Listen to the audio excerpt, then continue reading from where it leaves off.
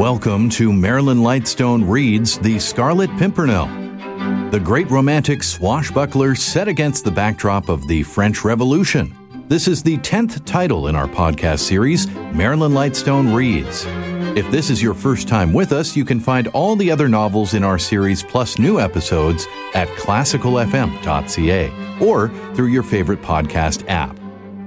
Now, let's turn to Marilyn as she reads The Scarlet Pimpernel.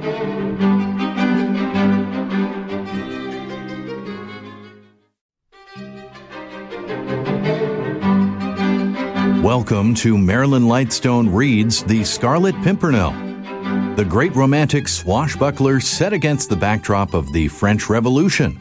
This is the 10th title in our podcast series, Marilyn Lightstone Reads.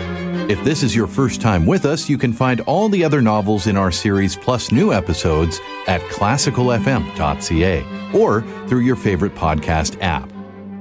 Now, let's turn to Marilyn as she reads The Scarlet Pimpernel.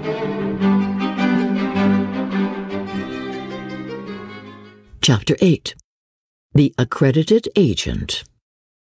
The afternoon was rapidly drawing to a close, and a long, chilly English summer's evening was throwing a misty pall over the green Kentish landscape.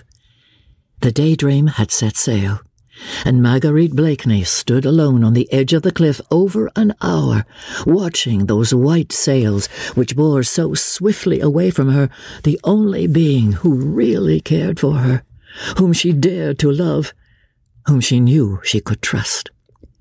Some little distance away to her left, the lights from the coffee room of the Fisherman's Rest glittered yellow in the gathering mist. From time to time, it seemed to her aching nerves as if she could catch from thence the sound of merrymaking and of jovial talk, and even that perpetual, senseless laugh of her husband's, which grated continually upon her sensitive ears. Sir Percy had had the delicacy to leave her severely alone. She supposed that, in his own stupid, good-natured way, he may have understood that she would wish to remain alone, while those white sails disappeared into the vague horizon so many miles away. He, whose notions of propriety and decorum were supersensitive, had not suggested even that an attendant should remain within call. Marguerite was grateful to her husband for all this. She always tried to be grateful to him for his thoughtfulness, which was constant, and for his generosity, which really was boundless. She tried even at times to curb the sarcastic, bitter thoughts of him which made her, in spite of herself, say cruel, insulting things, which she vaguely hoped would wound him. Yes, she often wished to wound him, to make him feel that she too held him in contempt, that she too had forgotten that she had almost loved him. Loved that inane fop, whose thoughts seemed unable to soar beyond the tying of a cravat or the new cut of a coat. Bah! And yet, vague memories that were sweet and ardent and attuned to this calm summer's evening came wafted back to her memory on the invisible wings of the light sea breeze. The time when first he worshipped her. He seemed so devoted, a very slave, and there was a certain latent intensity in that love which had fascinated her. Then suddenly, that love, that devotion, which throughout his courtship she had looked upon as the slavish fidelity of a dog, seemed to vanish completely. 24 hours after the simple little ceremony at Old Saint-Roch, she had told him the story of how, inadvertently, she had spoken of certain matters connected with the Marquis de Saint-Cyr before some friends, her friends, who had used this information against the unfortunate Marquis and sent him and his family to the guillotine. She hated the Marquis. Years ago, Armand, her dear brother, loved Angèle de Saint-Cyr, but Saint-Just was a plebeian, and the Marquis full of the pride and arrogant prejudices of his caste. One day, Armand, the respectful, timid lover, ventured on sending a small poem, enthusiastic, ardent, passionate, to the idol of his dreams. The next night, he was waylaid just outside Paris by the valets of Marquis de Saint-Cyr and ignominiously thrashed like a dog within an inch of his life, because he had dared to raise his eyes to the daughter of an aristocrat. The incident was one which in those days, some 2 years before the Great Revolution, was of almost daily occurrence in France. Incidents of that type, in fact, led to bloody reprisals which a few years later sent most of those haughty heads to the guillotine. Marguerite remembered it all. What her brother must have suffered in his manhood and his pride must have been appalling. What she suffered through him and with him she never attempted even to analyze. Then the day of retribution came. Saint-Cyr and his kin had found their masters in those same plebeians whom they had despised. Armand and Marguerite, both intellectual, thinking beings, adopted with the enthusiasm of their years the utopian doctrines of the Revolution, while the Marquis de Saint-Cyr and his family fought inch by inch for the retention of those privileges which had placed them socially above their fellow men. Marguerite, impulsive, thoughtless, not calculating the purport of her words, still smarting under the terrible insult her brother had suffered at the Marquise's hands, happened to hear, amongst her own coterie, that the Saint-Cyrs were in treasonable correspondence with Austria, hoping to obtain the Emperor's support to quell the growing revolution in their own country.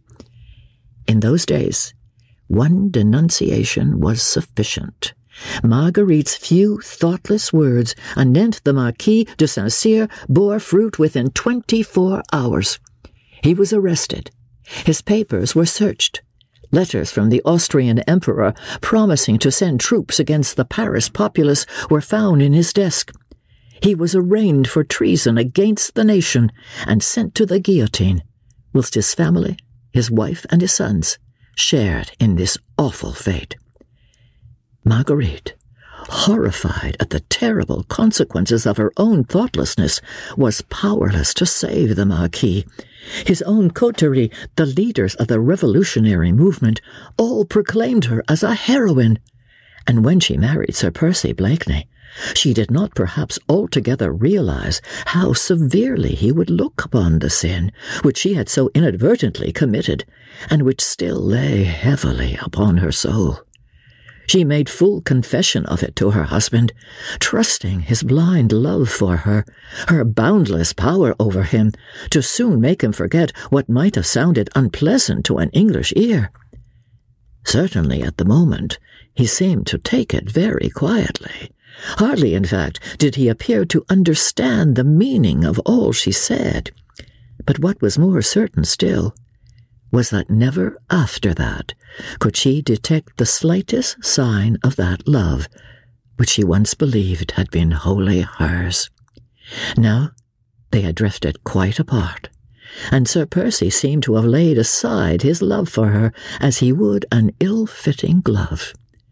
She tried to rouse him by sharpening her ready wit against his dull intellect, endeavouring to excite his jealousy if she could not rouse his love, tried to goad him to self-assertion, but all in vain.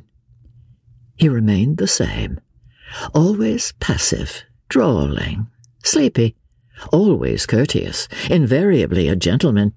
She had all that the world and a wealthy husband can give to a pretty woman, yet on this beautiful summer's evening, with the white sails of the daydream finally hidden by the evening shadows, she felt more lonely than that poor tramp who plodded his way wearily along the rugged cliffs.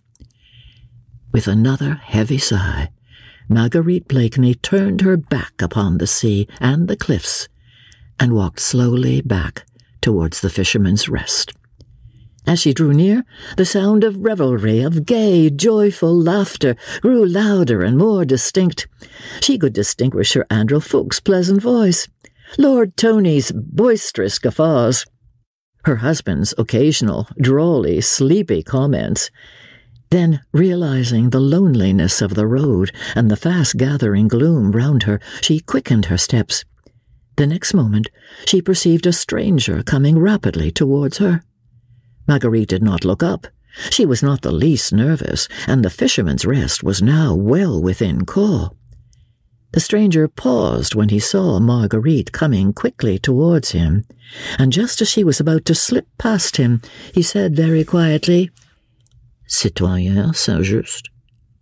Marguerite uttered a little cry of astonishment at thus hearing her own familiar maiden name uttered so close to her.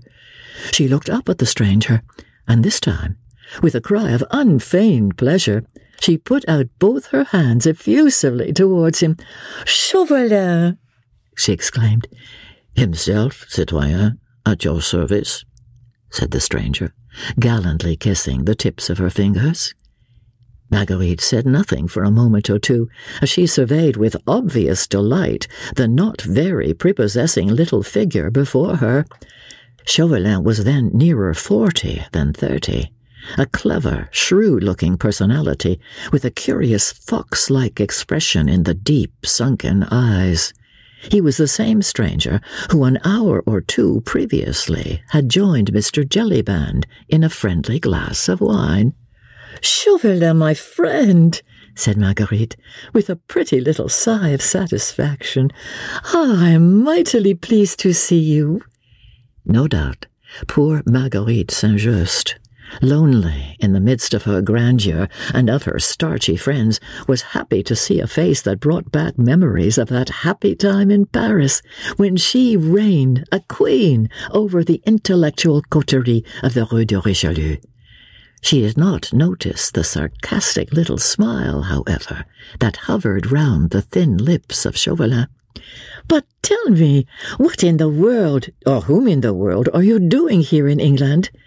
"I might return the subtle compliment, fair lady," he said. "What of yourself?" "Oh, I," she said, with a shrug of the shoulders. "Je m'ennuie, mon ami, that is all." They had reached the porch of the Fisherman's Rest, but Marguerite seemed loath to go within. The evening air was lovely after the storm, and she had found a friend who exhaled the breath of Paris, who knew Armand well, who could talk of all the merry, brilliant friends whom she had left behind. So she lingered on under the pretty porch, while through the gaily lighted dormer window of the coffee-room sounds of laughter, of calls for Sally, and for beer, of tapping of mugs and clinking of dice, mingled with Sir Percy Blakeney's inane and mirthless laugh. Chauvelin stood beside her, his shrewd, pale, yellow eyes fixed on the pretty face, which looked so beautiful in this soft English summer twilight. "You surprise me, citoyen," he said quietly, as he took a pinch of snuff. "Do I now? Faith, my little Chauvelin, I should have thought that with your penetration you would have guessed that an atmosphere composed of fogs and virtues would never suit Marguerite Saint-Just." "Oh, well, dear me, is it as bad as that?" he asked. "Quite," she retorted, "and worse." "Strange. Now I thought that a pretty woman would have found English country life peculiarly attractive." "Yes, so did I," she said with a sigh. "Pretty women," she added meditatively, "ought to have a good time in England, since all the pleasant things are forbidden them, the very things they do every day." "Quite so. You'll hardly believe it, my little Chauvelin, but I often pass a whole day without encountering a single temptation." "No wonder," retorted Chauvelin gallantly, "that the cleverest woman in Europe is troubled with ennui." She laughed, one of her melodious, rippling laughs. "It must be pretty bad, mustn't it?" she asked archly, "or I should not have been so pleased to see you. And this within a year of a romantic love match. That's just the difficulty." "Ah, that idyllic folly," said Chauvelin, with quiet sarcasm, "did not then survive the lapse of weeks." "Idyllic follies never last, my little Chauvelin. They come upon us like the measles and are as easily cured." Chauvelin took another pinch of snuff. He seemed very much addicted to that pernicious habit, so prevalent in those days. Perhaps, too, he found the taking of snuff a convenient veil for disguising the quick, shrewd glances with which he strove to read the very souls of those with whom he came in contact. "No wonder," he repeated, with the same gallantry, "that the most active brain in Europe is troubled with ennui. I was in hopes that you had a prescription against the malady, my little Chauvelin." "Oh, how can I hope to succeed in that which Sir Percy Blakeney has failed to accomplish?" "Shall we leave Sir Percy out of the question for the present, my dear friend?" "Ah, my dear lady, pardon me, but that is just what we cannot very well do," said Chauvelin, whilst once again his eyes, keen as those of a fox on the alert, darted a quick glance at Marguerite. "I have a most perfect prescription against the worst form of ennui, which I would have been happy to submit to you. But what? There is Sir Percy." "Well, what has he to do with it?" "Quite a good deal, I am afraid. The prescription I would offer, fair lady, is called by a very plebeian name. Work." "Work?" Chauvelin looked at Marguerite long and scrutinizingly. It seemed as if those keen, pale eyes of his were reading every one of her thoughts. They were alone together. The evening air was quite still, and their soft whispers were drowned in the noise which came from the coffee-room. Still, Chauvelin took a step or two from under the porch, looked quickly and keenly all round him. Then, seeing that indeed no one was within earshot, he once more came back close to Marguerite. "Will you render France a small service, citoyenne?" he asked, with a sudden change of manner, which lent his thin, fox-like face a singular earnestness. "Oh, la, man, how serious you look all of a sudden.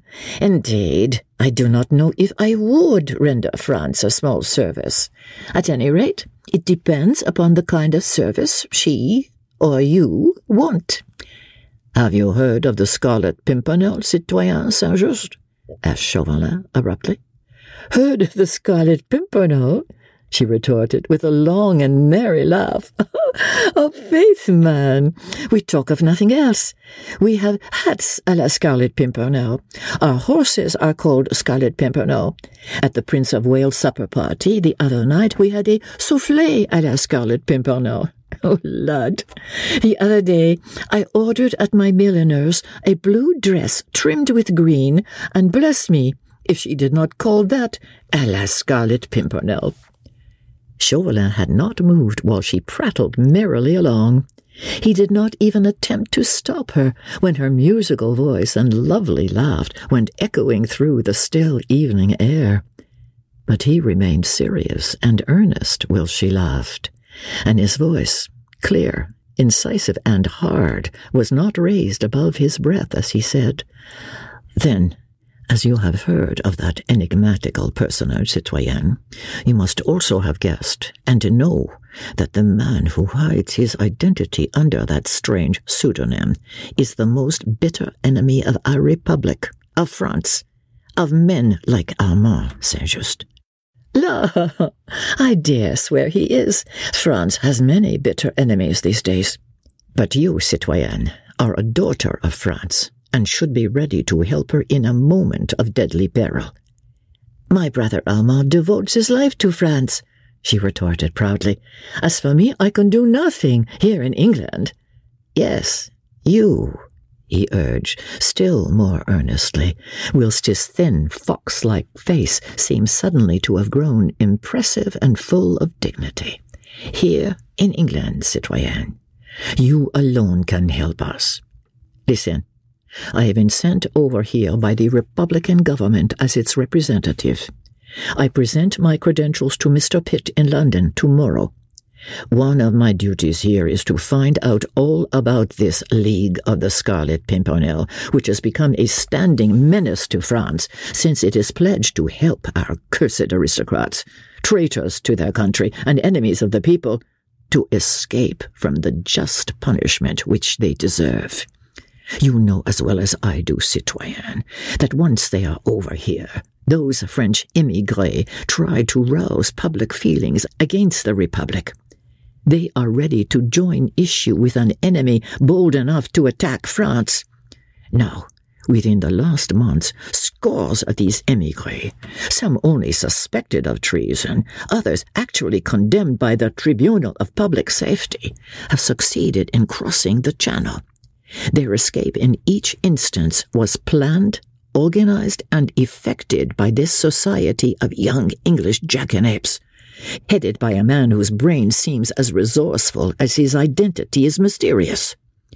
All the most strenuous efforts on the part of my spies have failed to discover who he is, whilst the others are the hands. He is the head, who beneath this strange anonymity calmly works at the destruction of France.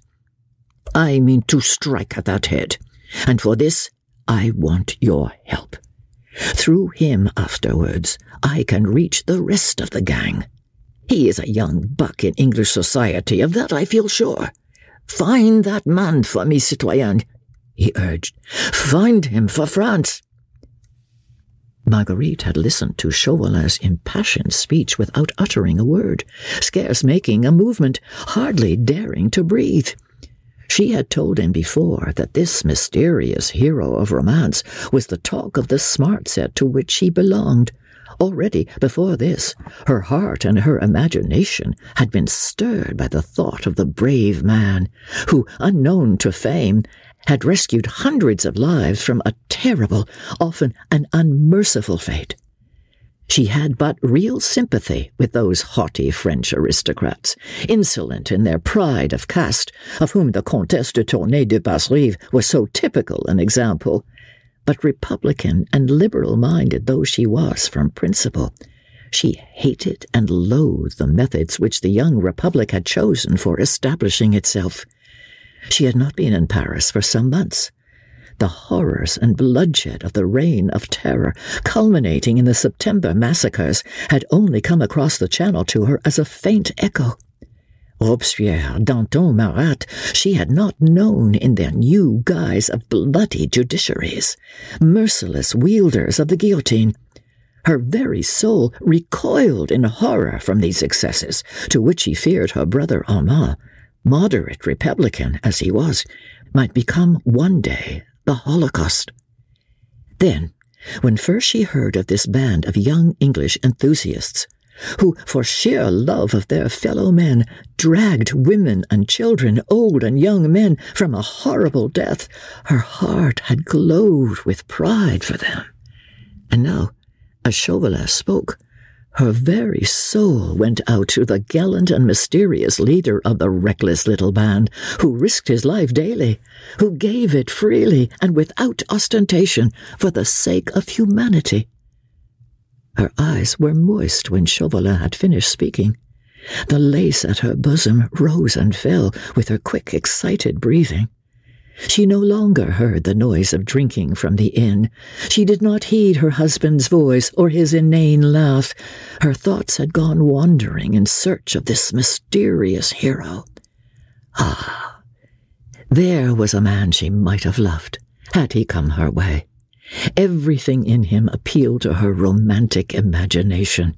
His personality, his strength, his bravery, the loyalty of those who served under him in that same noble cause, and above all, that anonymity which crowned him as with a halo of romantic glory. Find him for France, citoyen. Chauvelin's voice, close to her ear, roused her from her dreams. The mysterious hero had vanished, and not 20 yards away from her, a man was drinking and laughing, to whom she had sworn faith and loyalty. "La, man," she said, with a return of her assumed flippancy, "you are astonishing. Where in the world am I to look for him?" "You go everywhere, citoyen," whispered Chauvelin insinuatingly. "Lady Blakeney is the pivot of social London, so I am told. You see everything. You hear everything. "Easy, my friend," retorted Marguerite, drawing herself up to her full height and looking down, with a slight thought of contempt, on the small, thin figure before her. "Easy? You seem to forget that there are 6 feet of Sir Percy Blakeney, and a long line of ancestors to stand between Lady Blakeney and such a thing as you propose." "For the sake of France, citoyen," retorted Chauvelin earnestly. "Oh, tush, man, you talk nonsense anyway. For even if you did know who this Scarlet Pimpernel is, you could do nothing to him, an Englishman." "I'd take my chance of that," said Chauvelin, with a dry, rasping little laugh. "At any rate, we could send him to the guillotine first to cool his ardor. Then, when there is a diplomatic fuss about it, we can apologize, humbly, to the British government, and if necessary, pay compensation to the bereaved family." "What you propose is horrible, Chauvelin," she said, drawing away from him as from some noisome insect. "Whoever that man may be, he is brave and noble, and never, do you hear me, never would I lend a hand to such villainy."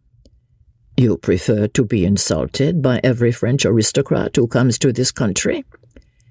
Chauvelin had taken sure aim when he shot this tiny shaft.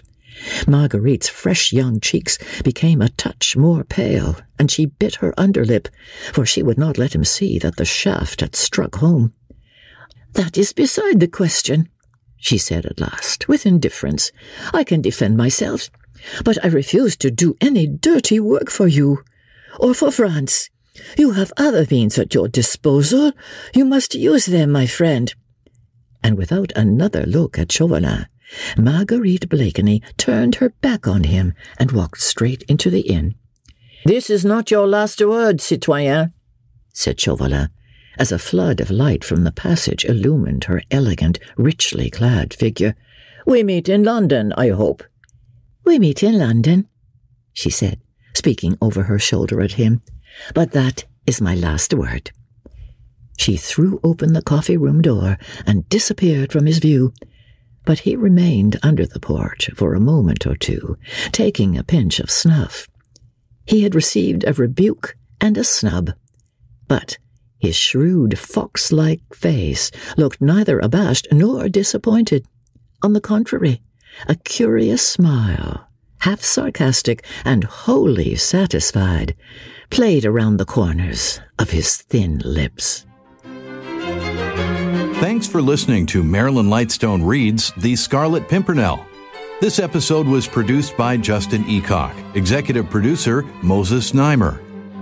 This is the latest book in our podcast series, Marilyn Lightstone Reads. Other selections include Vanity Fair, Showboat, Anne of Green Gables, The Age of Innocence, Pride and Prejudice, and The Woman in White. You can also help support this podcast by recommending it to your friends and leaving a 5-star review in your preferred podcast store. And while you're there, look for a variety of other quality podcasts proudly presented by the Zoomer Podcast Network.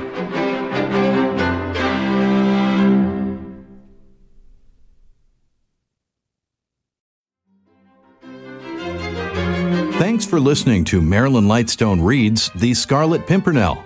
This episode was produced by Justin Eacock, executive producer Moses Neimer. This is the latest book in our podcast series, Marilyn Lightstone Reads. Other selections include Vanity Fair, Showboat, Anne of Green Gables, The Age of Innocence, Pride and Prejudice, and The Woman in White.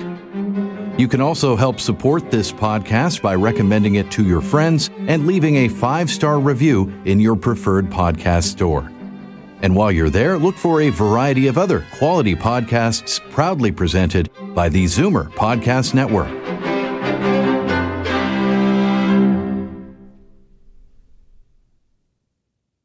This podcast is proudly produced and presented by the Zoomer Podcast Network, home of great podcasts like Marilyn Lightstone Reads, Idea City on the Air, and The Garden Show.